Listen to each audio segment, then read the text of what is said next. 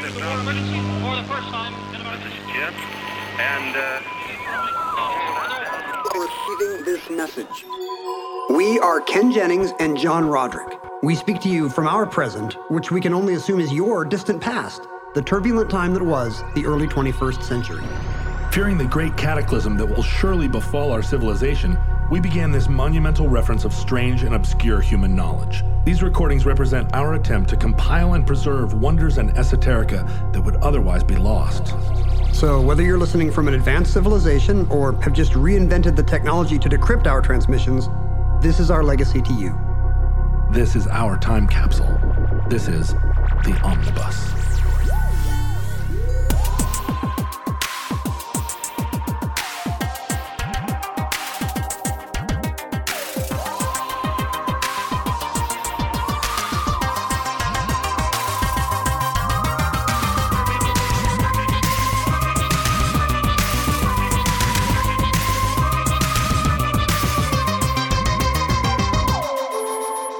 You have accessed entry 1008.JH0406, certificate number 36525. Pumpkin pie. What are you watching? An ad for pumpkin spice coffee. What does it taste like? Pumpkin. But pumpkin doesn't taste like anything. It's like squishy nothing. That's what they put on pumpkin. What do they to put make on it more pumpkin? interesting. Spooky faces. You know, cinnamon and nutmeg. And spooky faces. What did you just say? Spooky faces. You carve No, them that's and something else. Okay. There's pumpkin spice everything. What a weird word. Every year about around this time it happens. Pumpkin. A pumpkin. Pumpkin. Everything goes pumpkin. Pumpkin. Or pumpkin? Should I have said pumpkin pie? So my mother, who grew up in Ohio on a farm, refuses to acknowledge that there is a second P in the word pumpkin. Or indeed an M. Right. Pumpkin pie is the way she insists on it being pronounced. And so I, having been raised in this insanity, will veer from pumpkin to punkin depending on how I'm referring to it. Like, I cannot think of a pumpkin patch without calling it pumpkins. I do not think of a pumpkin patch. I think of pumpkin patches.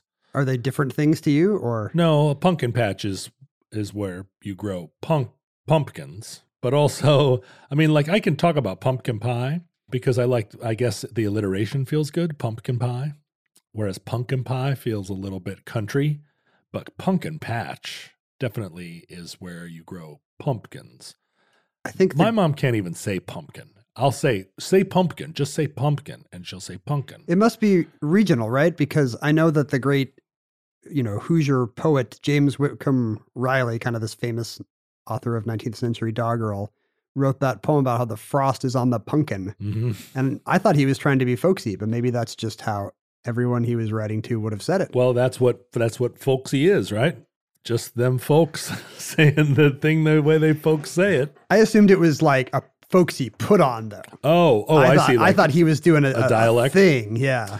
No, my mom does not indulge in a lot of folksyisms. In fact, she looks back at the Midwest as a backward place she's glad to have left.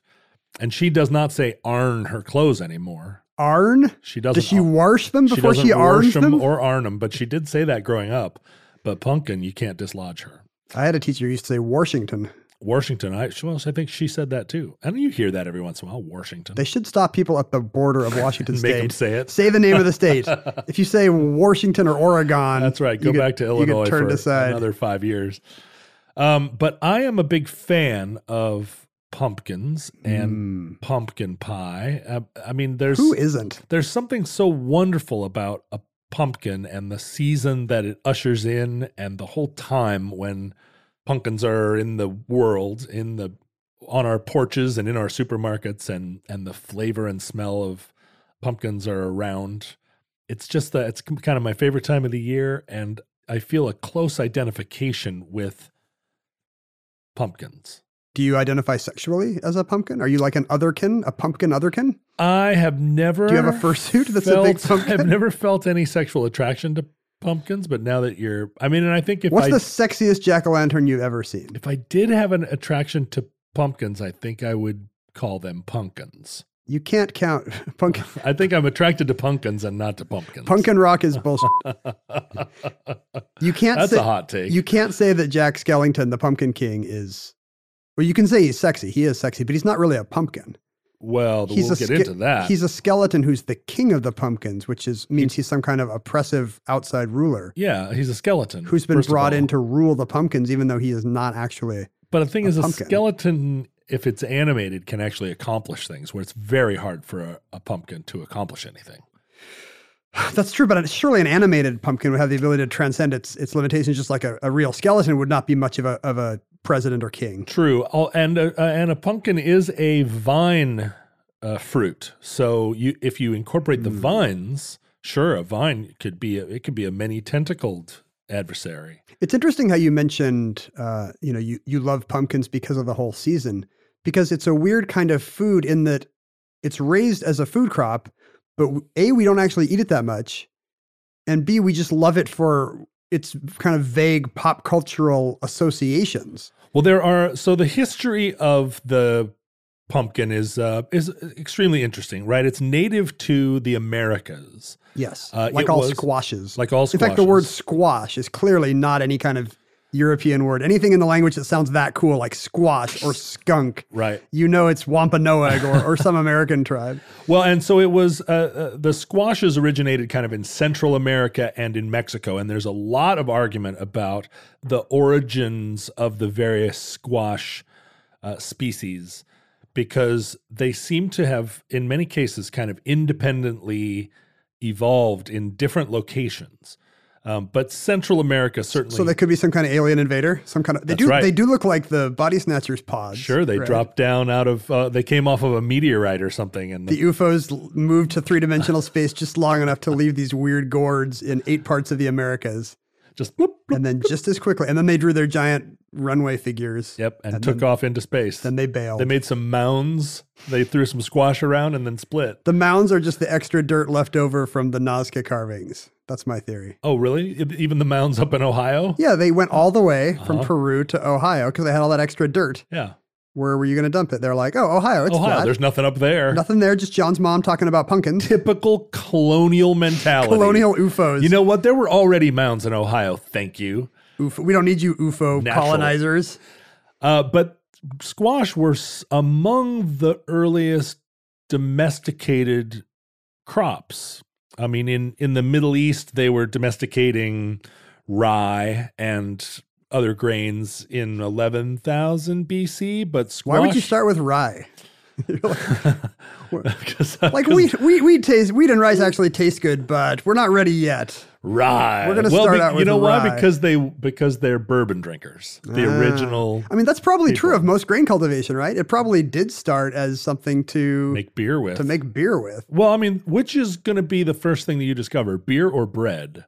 I bet beer. Well, actually, you say that, but I think there is some evidence that the Egyptians discovered beer because of leaving bread dough out. Oh, really? Like, yeah, they were using it as a cooking staple, and they realized when it fermented, stuff got fun. I would think that it would be that the grain, you would pound up the grain and throw it in some water, and it would start to...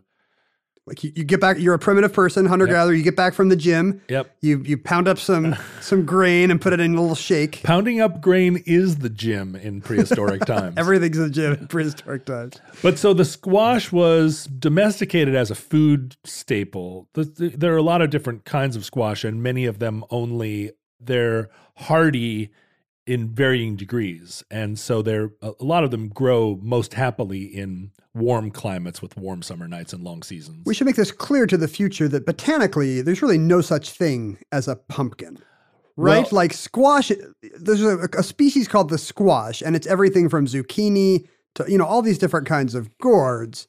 But pumpkin is just a word we use for a bunch of squash that have a certain kind of shape and a certain kind of color. It is hilarious how divisive the squash question is among botanists. There's a squash question among botanists? There are a lot of squash questions among botanists because I'm going to call them squestions.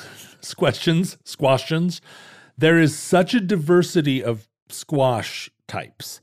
It's true. They're dark green, they're yellow, they're orange, they're long, they're round, they're big, they're small. Yep. And some of them are really good and some of them are really bad. Like they're evil? They do no, bad no. They're things? just bad tasting. They're not poisonous, right? They're not like some nightshade plant. No. But there are a lot of squash species that cannot quite be accounted for in terms of having a single place of genesis. And some squash are infertile in terms of being able to be crossbred with other squash, and some are not. We're talking about a genus called Cucurbita or Cucurbita, and then within that there are all the subsets of Cucurbita. So the largest variety of squash fall under the heading Cucurbita pepo.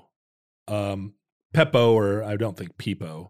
Peepo. I bet Peppo. Peepo Bryson? Peppo. So, and this is most of our food squashes. This is your acorn, your butternut. Well, so there are edible squashes across the whole panoply of squashes. Peppo can crossbreed with a lot of different squashes, but a lot of other ones it can't. Moschata, Cucurbita moschata, is a really delicious sort of edible squash. It's very separate from pepo, but can be crossbred. There are squashes in the family.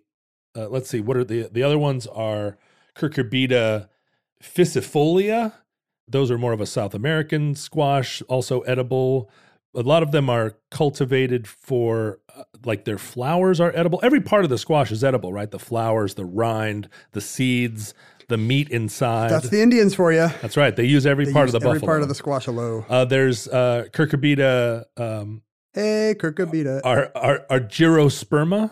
Let's call it Argyrosperma. These are all angiosperms. So squash are actually a fruit, and they're in the berry family. Oh, they're just big, big berries. They're just berries that have kind of evolved like a stringy rind instead of a delicious outer. I'm kind of a person who's fruit. Developed a stringy rind instead of a delicious outer fruit. So I understand. Don't want to go all the way into that conversation. But so squash were one of the first foodstuffs brought back from the Americas to Europe after. Probably because they would survive an ocean voyage. Yeah, right? they're hardy and they were, I'm sure, intriguing. And because they were alien plants, they were probably mind controlling the conquistadors or whatever. That's like, right. Spread They're us like, to your "Take continent. us." They just wrapped their vines around Pizarro's ankles and were like, "Take us home." I will take the squashes back to Spain. That's So Pizarro being hypnotized. That's how he would say. I am Pizarro. Soy Pizarro. I will bring you back to España. There are gourd species from Asia and from Africa, but they are not Cucurbita. They're a separate. Oh yeah, like genus. I've seen traditional Asian like decor that's carved from gourds, and they'll use them as percussion. But those are not squashes then. No, and they were initially, I think, cultivated as drinking vessels, right? They weren't foods, but they were these great sort of Instacups. And there is speculation that the squash came from Asian species of gourd that moved with the initial settlers, the initial sort of migrants to the Americas. They just came in their little rafts or over the Bering Strait with a pocket full of squash seeds and a dream. Delicious squash cups. But then when they migrated to Europe through the Americas. Back across the ocean. The ocean. They became extremely popular right away in France in particular, and then over to Britain. As a culinary thing? Yeah, because they had this Because now we have cups. We had plenty of cups. You could make cups. them out of wood. You could make them out of pewter. Lots of options. And also, if you wanted a hat, you no longer had to use a gourd as a hat. We had all the new technology. But what we didn't have was this delicious, meaty, strange new taste. And the tastes of the New World were all very fashionable in that initial era of exploration. Nowadays we think of the potato as an Irish staple, and I guess zucchini has an Italian name. But all this stuff came from the Americas. I mean, including tomatoes, which are... Tomatoes, yeah. Speaking of, marinara sauce. There's no such thing as Italian cuisine without tomatoes, but in fact... Everything we have now that has tomato in it, Italians used to just have olive oil and fig juice. I don't know. What would you use instead of tomatoes? Olives. I mean, olives were everything, presumably. That's why they're called olives, because all of the food. Oh. That's where it comes from. Oh, that's nice. Funny about zucchini. Zucchini is actually a squash that was initially sort of developed in northern Italy as late as the later half of the 19th century. Oh. So zucchini is not native to the squash that from whence zucchini came from the Americas, but it was developed in Italy. So zucchini If you is showed it to an Italian Indian thing. tribe, they would be like, we gave you our beautiful squash and you made this green weird thing. phallic thing. There are a lot of different squash. So I think the inhabitants of Mexico and Central America would recognize it as a squash. There were a lot of different weird gooseneck squashes and tubular squashes. To this day, there are lots of squashes that have zucchini color that are some kind of squash. Right. But the Native Americans of North America actually received their squash through England. So squash were re-imported to Boston through the Pilgrims. So at the first Thanksgiving, it was not the Indians bringing the pumpkin pie? It was the Pilgrims? Correct. And in Wow. fact, pumpkin pie itself was developed in the United Kingdom in the 1600s as a novel way to use this interesting sort of food stuff that came from the Americas. And they started cultivating in France and England these pumpkins and butternut squashes and whatnot, and developed this recipe for a delicious pie cooked out of It's a custard in some kind of a pie a crust. tart shell, yeah. The way that you would have eaten squash in the Americas at the time was more of a kind of a soup, like you would think of a sort of Trader Joe's pumpkin soup. We still make pumpkin soup, Yeah. right? So the pie was this innovation that came back to the Americas. I've seen early recipes where they would be very fancy and make it in the pumpkin gourd itself instead of a pie crust, which is kind of crazy. Yeah, right. Is that what you want? I mean, It's think like a bread bowl, I guess. In the 19th century, there was a phase, I think, where they'd throw, it was kind of like making a turducken. They would throw apples and cinnamon and all kinds of things inside of a pumpkin and bake it as a whole. It's a turpumpkin. Yeah, There's a a Japanese turpumpkin. restaurant here in town that will make pumpkin fried rice in the pumpkin that the thing came from. Really? And it is kind of like, using you kill something and then use its own skeleton. It's kind of like in your face, pumpkin. In your face, alien overlords. Here in town right now, Amazon.com has taken over some of the upper floors of Macy's, a department Right. store it helped put out of business, Right? or is helping put out of business. And I always think, man, that's the most amazing act of one-upsmanship. Yeah, to, it's to move back into the carcass of your prey. It's a real hermit crab mentality. Although the hermit crab, I guess the hermit crab did he outcompete the mollusk? He doesn't eat the old mollusk, Right. right? Like, or maybe he does. Is there some real I don't think badass so. hermit crab I think he just waits he to just find an to empty, find a good shell? He's just a house hunter. which is not what Amazon's doing. They're just gradually sucking the life out of all department stores. Imagine some hermit crab house hunters type show where he's like, just looking for a new shell, 5 bedrooms. I need an office. Derp, derp. Our budget is $75,000 sand dollars. I dare you to segue from that. It's very hard. It's very hard to leap off of your house hunters, your shell my hunters imaginary, international. that hilarious comedy premise. You were talking about how early pumpkin pies came from Britain. Yeah, and they were a very Yankee emblem, right? When they came to Boston. Because they became a kind of, like, at least culturally, a thing that we thought of as being like a New England Protestant pie. I think of it as a cold weather plant. I think because of the frost is on the pumpkin thing. But if a lot of squashes came from Central America and Mexico, that's not really true. It's more cultural than climatic. Yeah, there are few varieties that can survive like early freezes. So you're limited in what can grow in the northern states. There's certainly a greater variety can grow the further south you go. I know zucchini can grow anywhere. Like when it's zucchini season in a neighborhood where people have gardens, people will just be leaving zucchini on your back door. Yeah, because right. they're trying to get rid of it. Because everyone thinks it'll be so great to have a zucchini plant. And then how many zucchinis do you eat in a year? You just can't eat that 3? much zucchini. 6 maybe, if you have a blender. But pumpkins can thrive in New England. Is that right? Some varieties of pumpkin can survive. And what we think of as a pumpkin, and this is where the botanists really get all up in one another's business, because there are pumpkins that we think of as the pumpkin, kind of primarily, maybe the best known is the Connecticut field pumpkin. Is that your canonical orange That's the jack-o'-lantern? orange jack-o'-lantern pumpkin. They tend to grow pretty big. They're not especially delicious, but they're gorgeous, I guess. If they're mostly for carving and decor, you almost don't want it to have a whole lot of filling. You want it to be easy to hollow out and firm.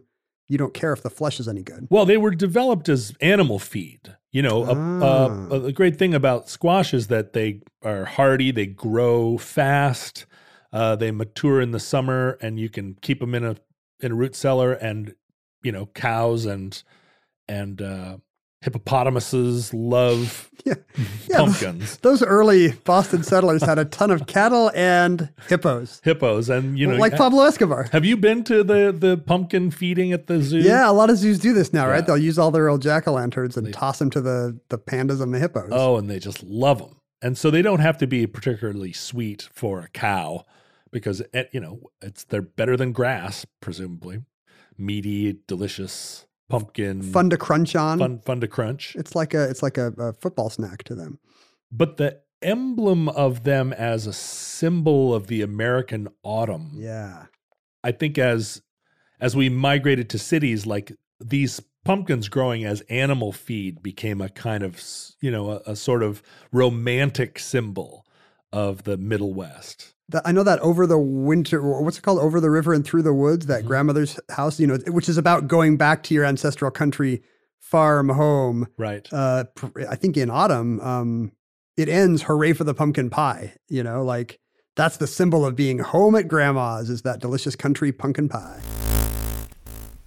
When it comes to meat, quality makes a huge difference in texture and taste. And even though it might be better for you and the environment, a lot of the higher quality meat you find at the grocery store is just too expensive for most people's budget. Thankfully, there's ButcherBox. ButcherBox believes everyone deserves access to high-quality, humanely sourced meat at an affordable price. That's why each month, ButcherBox ships a curated selection of the finest cuts right to your home. Choose from 100% grass-fed and finished beef, free-range organic chicken, heritage pork, wild-caught Alaskan salmon, and sugar and nitrate-free bacon. No antibiotics, no added hormones, just meat the way meat should be. And right now, you can get 2 pounds of ground beef and 2 packs of bacon absolutely free, plus $20 off your first box when you visit butcherbox.com/iHeart or use the promo code iHeart at checkout. That's butcherbox.com/iHeart or use the promo code iHeart at checkout. Well, so during this period, our pumpkin pie story takes an interesting turn, which is that a man by the name of Elijah Dickinson, who's a very religious Kentucky farmer. Religious sounding name for sure. Yeah, Elijah Dickinson. That guy's strict. He's a strict Protestant guy, and he uproots his family and decides to move to Illinois to start a new life on the frontier, I guess, the wild, fertile lands of Illinois. If this guy does not start a pumpkin sex cult, I'm going to be pretty He disappointed. pretty much does. He takes along with him a lot of his seeds from his Kentucky farm. He's a successful farmer there. And among these seeds are some seeds of a kind of squash, a squash that we wouldn't call a pumpkin necessarily. This is not Cucurbita pepo. This is Cucurbita moschata, which is in the same family as the butternut squash. And his seeds for this sort of what we would look, if you looked at it, you would call it a squash. It's a small. It's not long like a butternut squash. No, it's not. But it's not round like a pumpkin either. It's kind of it's like a football-sized little squash, which became known as the Dickinson pumpkin. And he moved to Illinois and started cultivating these. And they had a very sweet flavor, and they produced a nice consistency of pumpkin meat. They're good eating. They're good eating. And the squash at this time, a lot of them were described by people coming from Europe using terms that made sense to them. So the Dickinson pumpkin is actually a strain of squash that was known as the large cheese squash because the squashes were kind of flat and squat and looked like a cheese. It's a big orange round loaf cheese thing, yeah. And if you look at all the different kinds of squash, so many of them are called cheese. There's probably 25 kinds of like the French cheese and the Kentucky cheese and The Illinois cheese. They don't taste like cheese. They don't taste like cheese, but they look like cheese. So Dickinson took the large cheese with him when he went, and he started cultivating them there in Illinois. And very quickly, they were recognized as a delicious kind of pie filling. And the Dickinson family started growing increasingly only these pumpkins because they were kind of monocrop that made them quite a bit of money. They were successful in selling these, and they were early canners of canned pumpkin.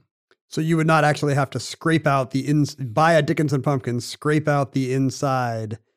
Because it takes I don't know. Every time I carve a jack-o'-lantern, I think, how do you go from this to the mush in the can? So I've talked to my mom about it quite a bit, who's made a lot of pumpkin pies from pumpkins, just your natural field pumpkin. Really? Not from a can of...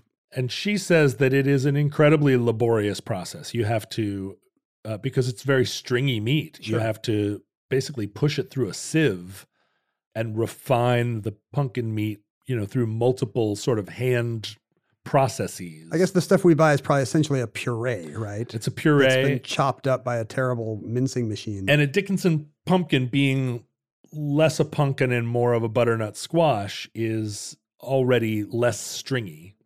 But so the Dickinson brothers ended up building a big canning company. They became the major producers of canned pumpkin, which is, I think everyone agrees, not really pumpkin. The pumpkins, it's not a what we would usually call a pumpkin, which is a Connecticut species, right? And again, the botanists. This is there's not a lot going on in botany, I think, in terms of where fists can get thrown. I don't think when you go to botany conventions, there's a ton of people throwing drinks in one another's faces.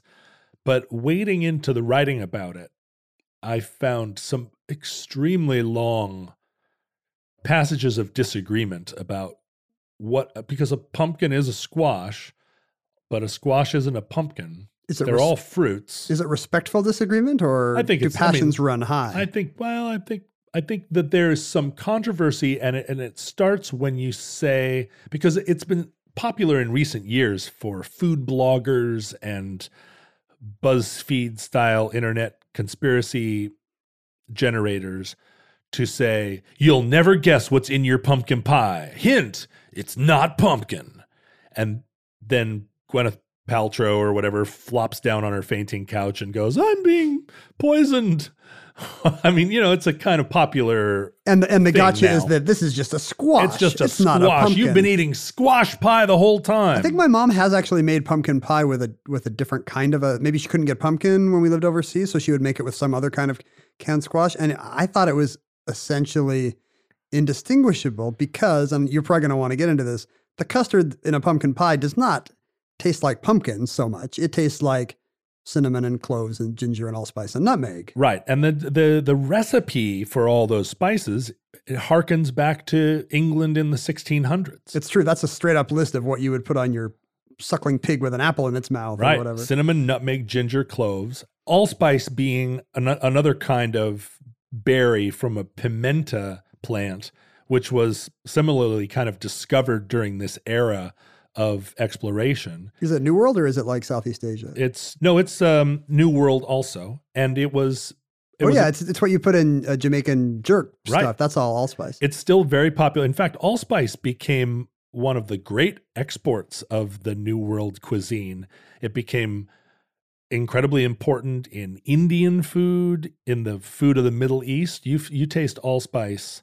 In some cases, it's the primary spice of a whole handful of global cuisines. They must have, I think they named it that way because they thought it tasted like a blend. It's a melange of cinnamon and nutmeg and cloves. Yeah, it tasted just like what you would get if you put those three together. So one-stop shop. Except then why do you still put cinnamon, nutmeg, and cloves in pumpkin pie? You should just put in allspice. Well, it's so much feel simpler. like because allspice has predetermined the blend. You need a different proportion. Yeah, if you want a little bit more clove in your taste, you can add that separately. I assume there must be different levels to the taste of cinnamon and nutmeg and cloves that allspice actually does not capture, or basically we would have just replaced everything with allspice by now. Yeah, and I think you taste allspice in halal food or you taste it in Indian food, and it is in the cases where it's the main flavor, you really get a sense of like what allspice's capacities are. It could not suffice as the sole flavoring of pumpkin pie because pumpkin pie would taste like lamb vindaloo. It would taste like jerk chicken. Yeah, exactly. Right. And it's also it's a component in moles. I mean, it's very popular all around. So it seems like pumpkin is the least important thing in a pumpkin pie. then. Well, and also a pumpkin pie has like heavy cream, eggs, and sugar, Sure. which are the three ingredients that I would like to see in all foods. In the movie Pulp Fiction, pumpkin pie is actually used as a symbol of deliciousness. When Yes. Samuel Jackson says, sewer rat might taste like pumpkin pie, but I wouldn't eat the filthy mother effer. To him, there's nothing more delicious he can imagine than pumpkin pie. It has nothing to do with pumpkin. It's eggs, cream, and spices. Well, and there is within the United States a real north-south divide around the idea of pumpkin pie. Yes. Jules should say sweet potato pie, That's not right. pumpkin pie, right? Because in 1860 or 61, Abe Lincoln declared Thanksgiving a national holiday. Yeah, it's during the Civil War, for During sure. the Civil War, and the South really rejected the idea. They considered it a kind of propaganda device. And the connection between pumpkin pie and the North and the story of the Pilgrims. It's New England. They're like, this is Yankee culture. That's right. They feared that the pumpkin pie was an attempt to colonize their regional cuisine. And so they responded with Sweet potato pie. That's right, sweet potato pie. Which did not exist, or was it it was not concocted just to stick it to Lincoln. No, but it was elevated in stature as this is our that's equivalent. right, the official pie of the South. And even when pumpkin pies were made in the South, they had other ingredients, southern ingredients like bourbon were added to the southern pumpkin pie to make it theirs. Possum meat. That's Little bit of roadkill.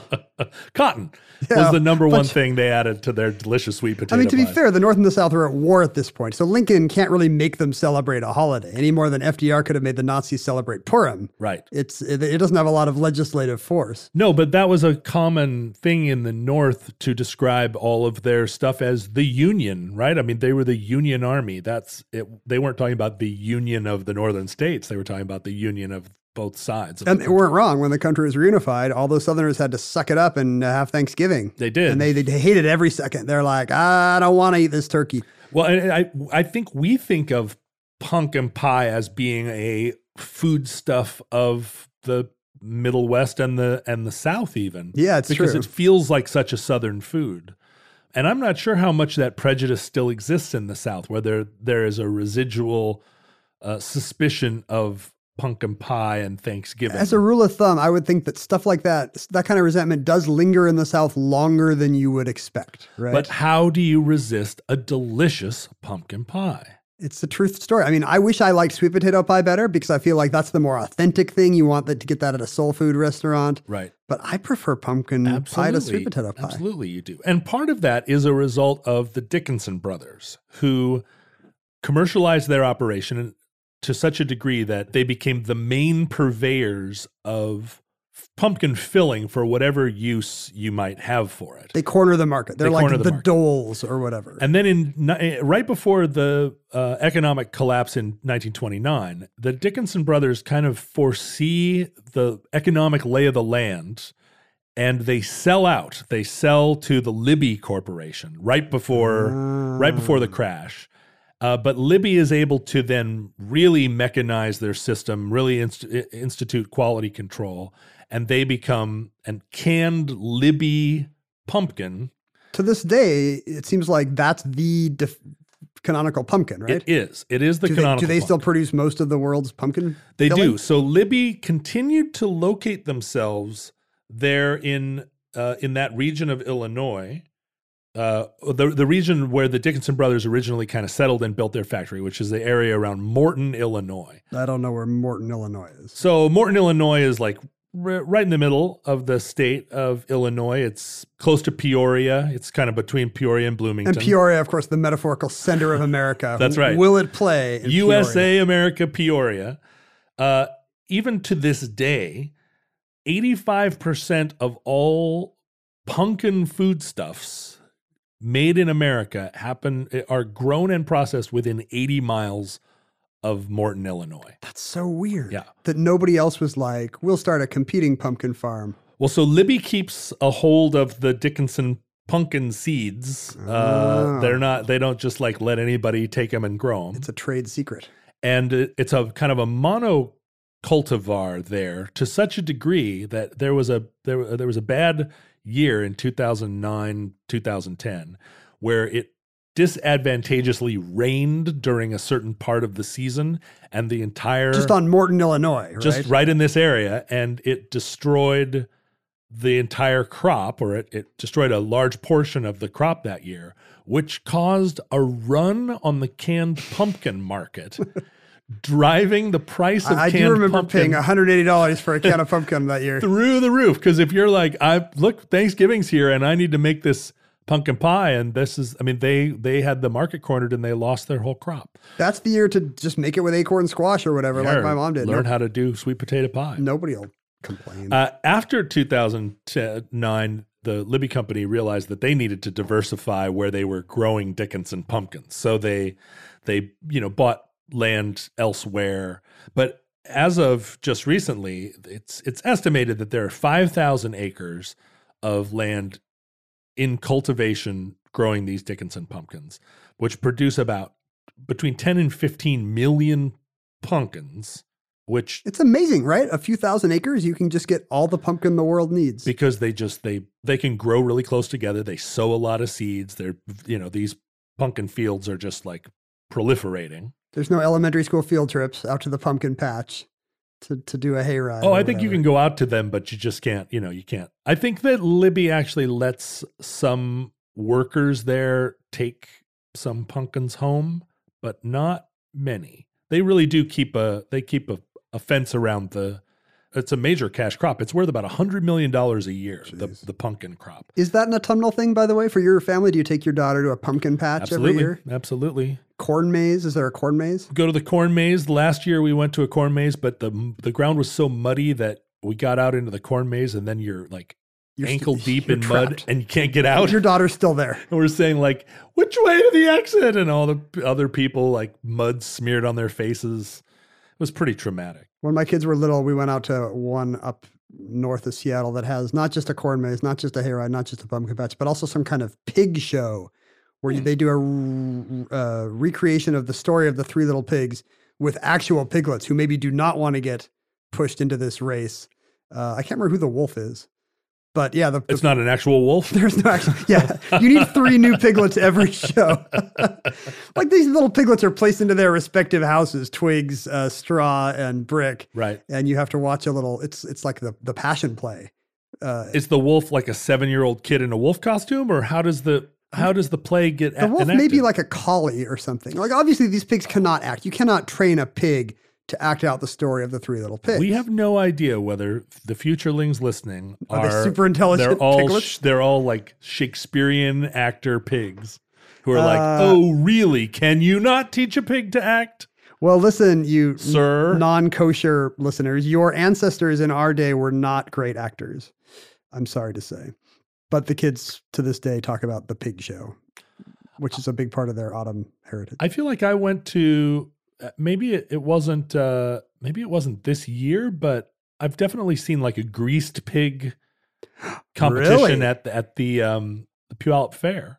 I thought you were going to say in a pumpkin patch in October. That would be. I think it's a fair activity. Yeah. They put a bunch of kids in there and grease up a pig, and everyone laughs as a bunch of 7-year-olds are humiliated. It was the first video game. I at the fair this year. We watched the sheep races. Yeah, they put them on sheep. It's like bucking broncos, but with sheep. Little right? kids. They like put them on the back of a sheep, and then they whack the sheep on the ass, and the kid's supposed to hold on as long as they can.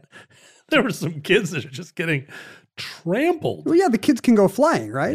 Yeah. I mean, they either go flying or they slip off and fall underneath this panicked sheep. I mean, it was great fun. Look, it was great American fun, and everybody was fine. Everybody except the kid was fine. I was proud to be an American because at least I know I'm free.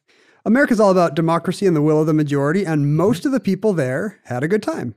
Maybe the child didn't, but But the child learned an important lesson, which is do not trust their father. When their father tells them that he's going to take them to the fair. when he says it's going to be a wild and woolly time, it might literally be a wild and woolly time. So Libby sold their operation, the Dickinson pumpkin operation, to Nestle. Oh, there's In some the big 70s. evil European overlord now And it that owns that's American right. Pumpkin. And American, the big pumpkin now is some French conglomerate. But they, which is maybe not inappropriate given that the French were the first Europeans to really embrace the squash as a culinary As a gourmet ingredients. Yeah. But then Nestle spun off their canned pumpkin division, and it's still Libby pumpkin stuffs, which is what we all still use today. Now, what became the canonical pumpkin pie recipe, although it had percolated back from its roots in the United Kingdom, during the 20th century, there was not any one agreed upon formula for making an American pumpkin pie. It would differ regionally or by family. And so one of the Dickinson brothers came home one evening and said, you know what we need is to put a pumpkin pie recipe on the can. People And- were just drinking it. People were just opening up and drinking it straight from the can. They didn't know what to do with it. Yeah, they were mixing it into their breakfast cereal. They were putting it in their coffee, Brushing their teeth with it. we'll get to in a minute. Oh, that's true. But a grandmother, a wife of one of these old Dickinson brothers by the name of Hazel Dickinson, sat in her kitchen and baked a dozen pumpkin pies from various recipes she accumulated from all of her neighbors and friends, and had a pumpkin pie tasting contest among her family. Like, everybody come in and taste these pies. And the best one, she wrote the recipe down, and it was printed on the back of a can of Libby pumpkin meat. And it's the one that's still there to this day. And pretty much every person that has an individual recipe, like a family recipe for pumpkin pie, it derives from Hazel Dickinson's pie recipe. People then start changing the proportions, but it's a Dickinson, what we think of as pumpkin pie, the one that I fed you the other day. It's a corporate recipe. It all came from this little grandmother who now has become sort of the Colonel Sanders of American pumpkin pies. We're not even sure if she was a real person. She's like Betty Crocker now. She's an animated idea. old lady.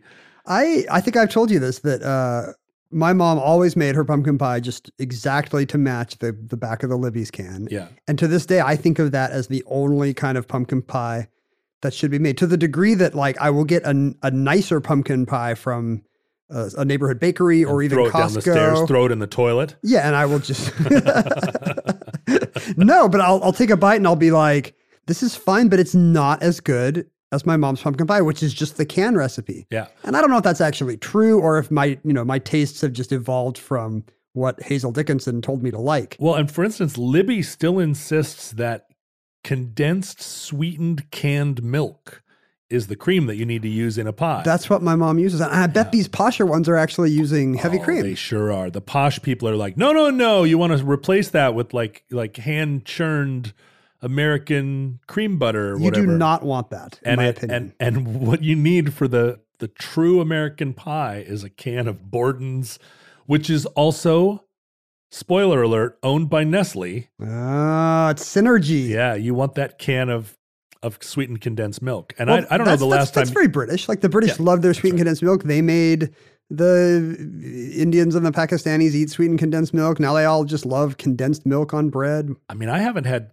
a can of sweetened, and it's not like I ever drank an entire can, but I have not tasted sweetened condensed milk in a while, but it is a flavor of my childhood for sure. Would you guys just eat it on bread? Are you like a No, we didn't put it on bread, but that was what we used in cooking. I mean, my mom Yeah. used sweetened condensed milk for a lot of different things. I think when you get a Thai iced tea, it's basically, or is that sweetened condensed coconut milk? No, it's sweetened condensed milk. They use coconut milk a lot, but I think condensed milk is still popular in lots of parts of South Asia and the subcontinent because of the colonizers.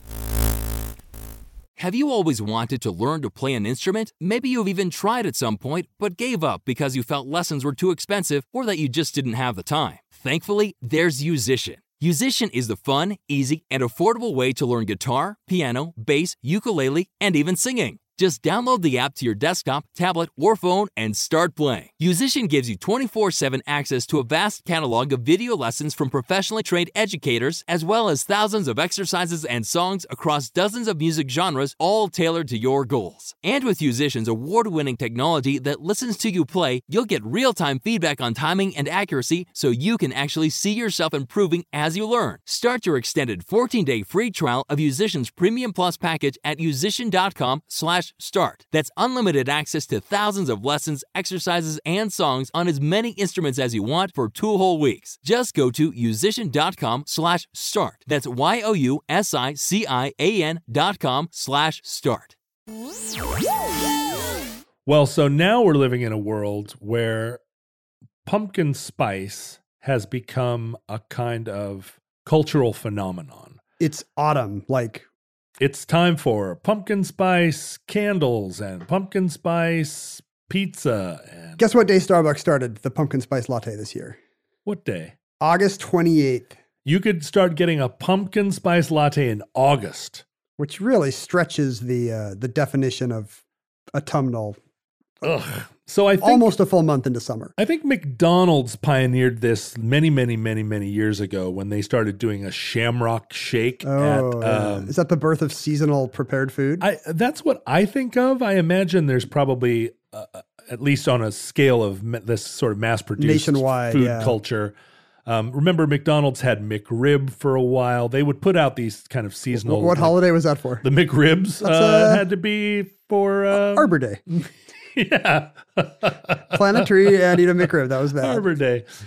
And Arbor Day suggests exactly how much rib meat is actually in a McRib sandwich, just to say not very much.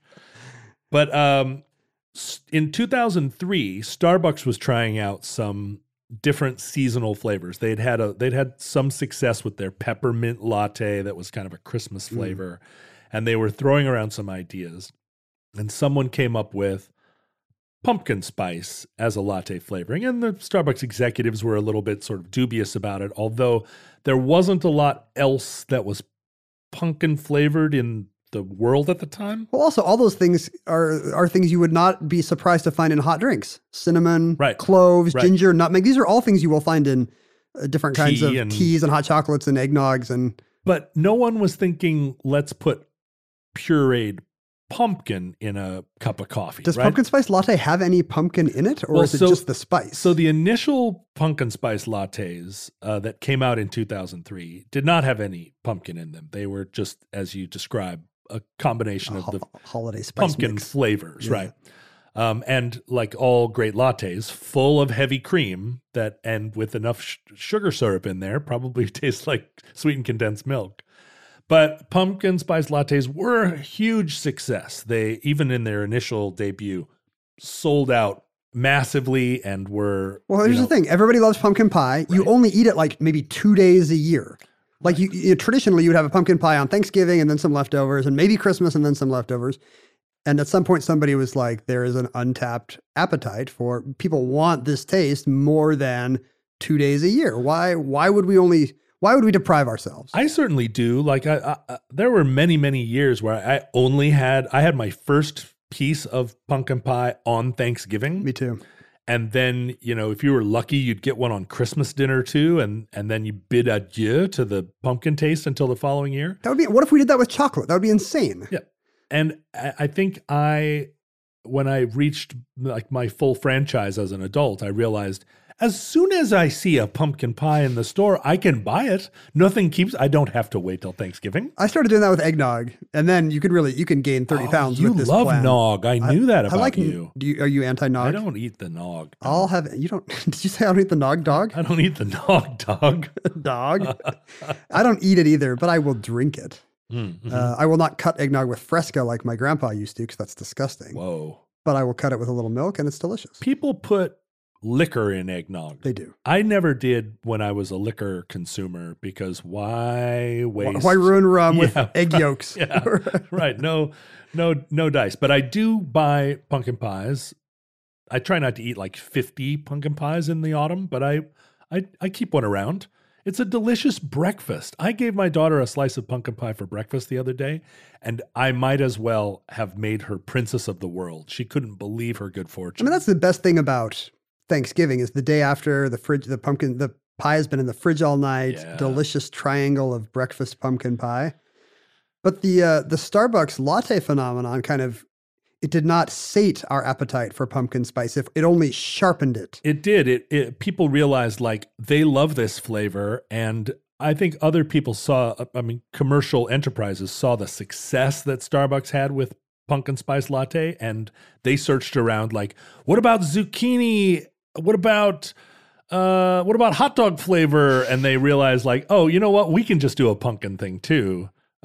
People aren't, they'll have their pumpkin spice latte and then they'll come into our store and we'll sell them some pumpkin spice pierogi or whatever. It just gives you an excuse. Like you weren't going to buy Oreos Right. because they're a blind spot. Oreos are always there on the shelf. And then suddenly, what? Whoa. These Oreos are pumpkin spice? I have to get them. Here's a list of products that you can now get in pumpkin spice form in our era. Do you want me to go through please. this? My goodness. Coffee Mate, Cheerios, Philadelphia cream cheese, pumpkin spice Quaker oatmeal, Pop-Tarts. There's your breakfast. Hmm. Chobani yogurt, Milanos. Okay, I Do you love remember, Milanos, do you but I remember don't when need, Milanos tasted like pumpkin spice? I Because don't need Pepperidge Farm pumpkin. remembers. I need pumpkin in them. That seems weird. Yeah, when it's chocolate plus pumpkin, I'm a little skeptical. Pumpkin flavored kettle corn, pumpkin spice flavored Land O'Lakes butter. What would you make with that? I think it's just a spread. You're going to eat some bread and butter, but now it's like you just kind of tossed in some sugar and spice and everything nice. Mhm. What did I not say? M&Ms, pumpkin Right. spice M&Ms. I've seen those. A Avoid. little suspicious. Yep. Do they have? I think they're no chocolate. Maybe they're Double like white avoid. chocolate. Quadruple avoid. Blue Diamond almonds Okay. with pumpkin spice. Okay. Triscuits. Whoa. To me, that's the bridge too far. That's Is like that the it? scientists that were so busy asking, "Can we do this?" They never asked, "Should we?" Pumpkin Triscuits. I almost feel like buying a box for us just to weigh in on this controversy. I think we should buy a ton of them and then just blow them up at a baseball game, like Disco Demolition Day, because there has been a backlash, right? Well, to so the pumpkin spice phenomenon. In 2014, so they were introduced in 2003, and the lattes. the lattes, pumpkin lattes, and they were a smashing success. But in recent years, 2014, a woman named Vani Hari, the great-great-granddaughter of Mata Hari, Yes, obviously. who is a food blogger who writes under the name The Food Babe, she stirred up some controversy about the pumpkin spice latte, specifically that it had too much sugar, it had caramel coloring, which was going to turn your children into Little orange Oompa Donald Trumps. Loompas. Even though these things were not considered dangerous by the Food and Drug Administration, that no longer matters if you are someone who's reading like Sure, it's far from organic, Right. GMO, locally grown stuff to buy a Starbucks pumpkin spice latte. And I don't know the work of Vani Hari. She may be doing great work in the world, but she did not do great work by the Starbucks company because she stirred up a lot of pumpkin spice suspicion.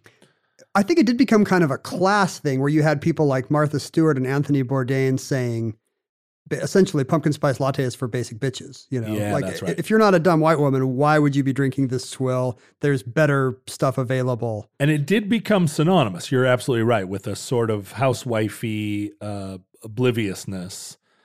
But that did not diminish its appeal. And Starbucks responded by introducing a little bit of pumpkin puree into their pumpkin spice lattes. Oh, bringing it all back home. And they changed the amount of sugar, they changed the amount of artificial ingredients. They made it now sort of all natural and including real pumpkin or Dickinson pumpkin, which Dickinson is, fake as we pumpkin. know, a squash, like a butternut squash, basically. It's butternut squash latte.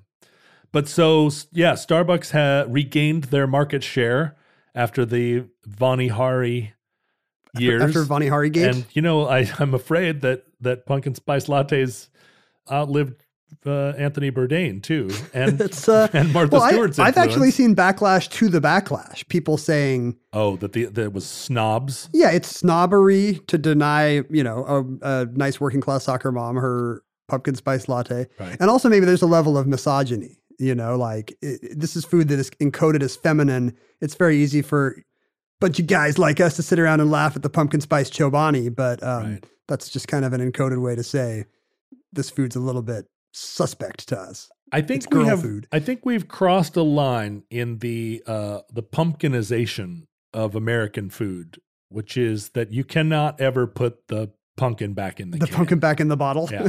I think that now, pumpkin flavoring and pumpkin as a way of Life. as a way of life and as a way of like seasoning has taken on such a life of its own that we'll gradually forget its Starbucks connection. Our futurelings listening to the program, living in an entirely pumpkin-based culinary society where everything is from the pumpkin. I would like to assume that maybe they have a short time every year when they are allowed to buy non-pumpkin spice products. See. Like everybody can't wait for the non-pumpkin spice lattes and yogurts and Triscuits. Sometime in May, when the last It's pumpkins spring. have sort of degraded in their cellars, but before the first pumpkins of the year. And there's a few cranky ones being like, non-pumpkin spice lattes come earlier every year. You know what? I really am looking forward to some good old-fashioned corn syrup. And that concludes Pumpkin Pie.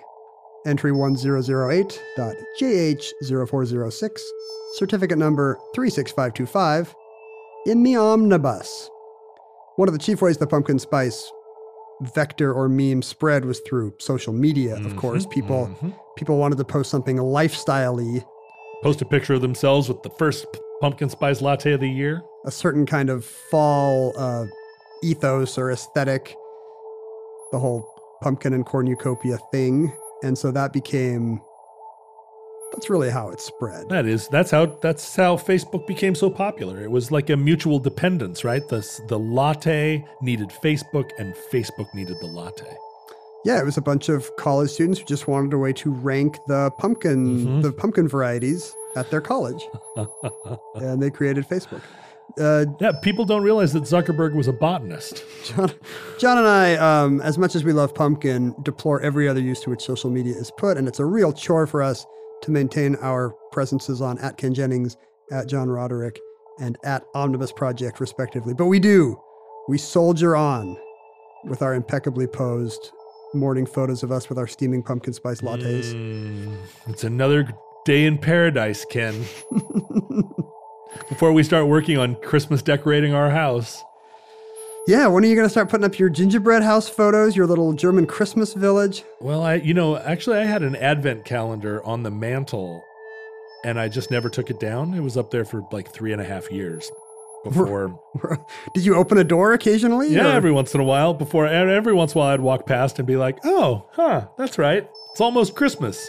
Good thing that's still there. I had, I don't know if you remember, but I had Christmas stockings hanging on my fireplace all year round. That's because you wanted to keep the peace on earth and goodwill toward men in your heart. I like to keep the Christmas spirit alive. 3 ghosts appeared to you. The ghost of Jim Morrison, the ghost of Bobby Kennedy, and the ghost of Count Basie. Patrick Nagel. All appeared to you and wanted you to change the air of your ways and leave your Christmas stockings up all year. Yes. And become a kinder human being. I've done all those things. The promise came true. Yeah. You saved Tiny Tim's leg. Everything's great. We encourage you to interact with your fellow future listeners on the Futurelings fan page on Facebook. It's really the only thing you should do on Facebook. Just go to Facebook, hang out with Futurelings, then close that window. That's all you need is the Futurelings and Facebook Marketplace, where you sell your RVs and stuff. Those and are I'm the sure two there's things like you a should do. dating aspect to it too, right? No, you can use the Marketplace for that. Oh, okay. All right. Yeah, there it is. You can use the Futurelings for that. Definitely do not post anything political there. Do not try and take on your relatives. My brother Bart has started to put videos of choral music, like people singing like Handel's Handel, Messiah. yeah, right, in European churches. The And three it's- ghosts must have appeared to him too. It's really wonderful. I go there for a little respite. People are and then there's some Gregorian stuff. I mean, it's like vocal music in churches. Back in the day, you would have to wait for carolers. Yep. Somebody would have to come to your door and sing choral music. Good rest ye merry gentlemen, let nothing you dismay. It's a little low. It's a little low for me, John. Remember Christ our Savior. It's like a minor key Christmas dirge. born on Christmas. You have a Christmas album. You should plug it. I do. Buy John's Christmas record. I made a Christmas album If it with, survived to the future. with Jonathan Colton called One Christmas at a Time. It's all original compositions, brand new Christmas music that you've never heard before if you don't own the album. And they're all about the birth of Christ. It's like one of those Christian Archie comics. Well, we set some limitations on ourselves. We decided we would not use the word Mary. We would not use the word Mary cheer. like the mother of God, or Mary like Either. it's a Merry Christmas. Either. You cannot say I was feeling merry. You cannot say we had good cheer. We took a lot of the normal Christmas tropes out. What about eggnog? We do reference eggnog. Yes. We talk a lot about like drunk uncles and other lesser known holiday tropes. So you're telling your listeners you took Jesus out of Christmas and replaced him with eggnog and drunk uncles? Yeah, pretty much. Okay, fair enough. No, we might refer to Jesus. No, I guess we don't really. I mean, obliquely. There's a hat tip, we like. Shout out to Jesus. What's up, yo? Couldn't have done this record without him. But there's a but. Let me tell. Here comes Don't the worry, banjos. John. I'm sure he'll save you obliquely. Yeah, listen. If Because you mentioned him if obliquely. you are listening to this program and you are looking for more Christ in your Christmas music, there are plenty of options for you. Mormon Tabernacle Choir. But that's right. And I'm sure the works of the entire The formerly Mormon Tabernacle Choir. that's right. It's not Mormon anymore, Ken. But also every music that has come out of Nashville in the last 24 years would be more Christmas carol-y than One Christmas at a Time by John Roderick and Jonathan Colton. I feel like Nashville really embraced the secular Christmas carols, actually. Like The secular ones. Sure, Silver Bells or whatever.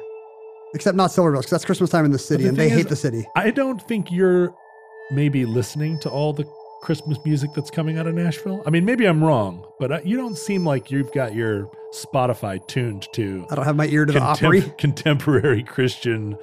Would I really rock. be surprised at how Christian-y these I bet you the Carrie there's- Underwood Christmas I record bet you is? there's a lot more Christian-y rock music getting made right now than is crossing your bow, because you're still sitting and listening to the old Frank Black records from the early 90s. You're not. He never had a Christmas record. Are there any Hanukkah songs on these country albums? No.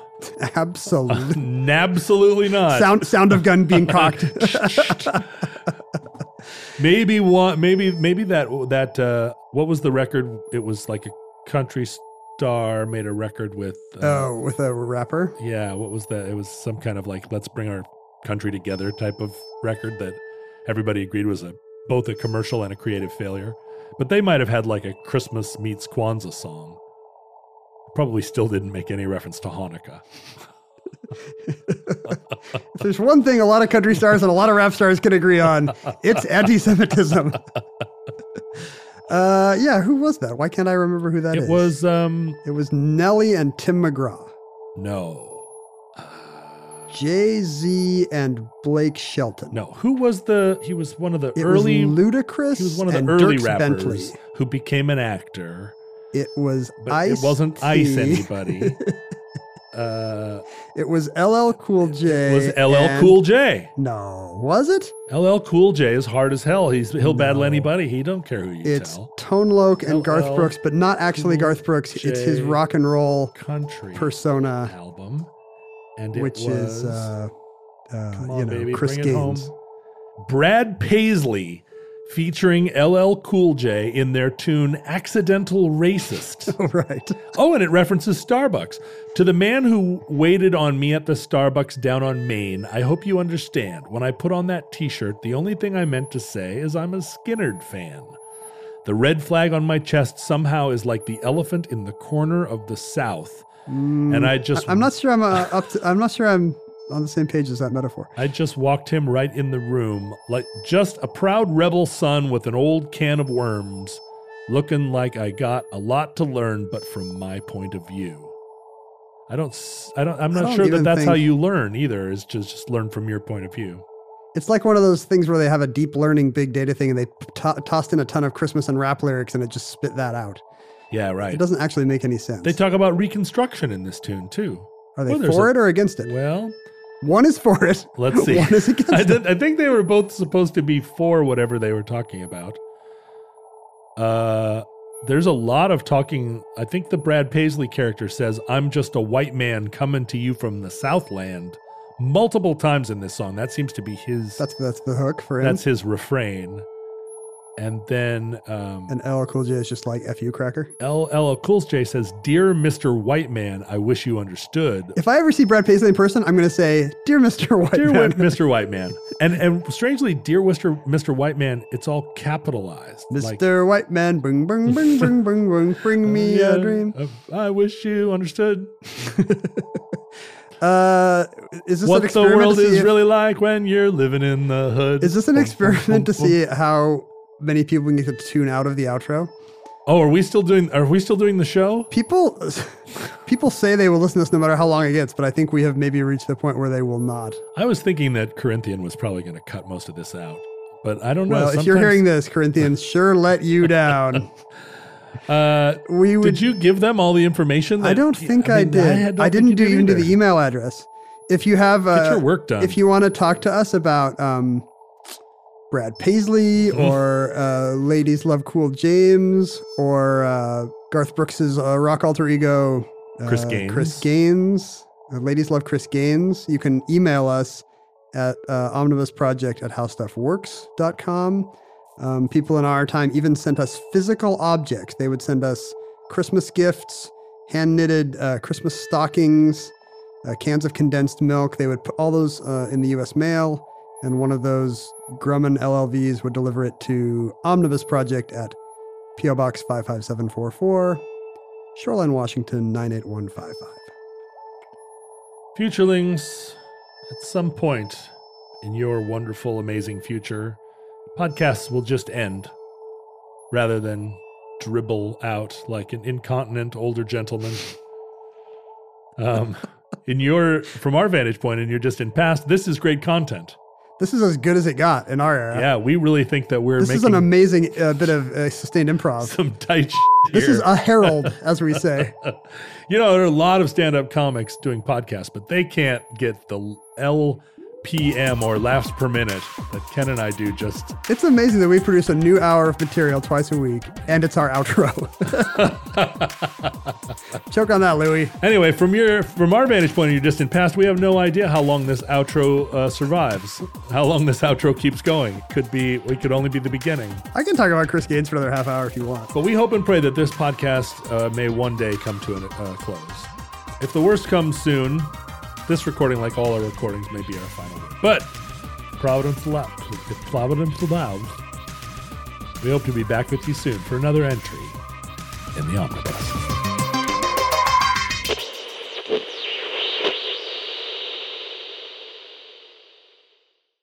Is that entry very long? When we got done with the show, we were at like 53 minutes, and now perfect. we're at an hour 11. Wait, really? Yeah. Oh my gosh.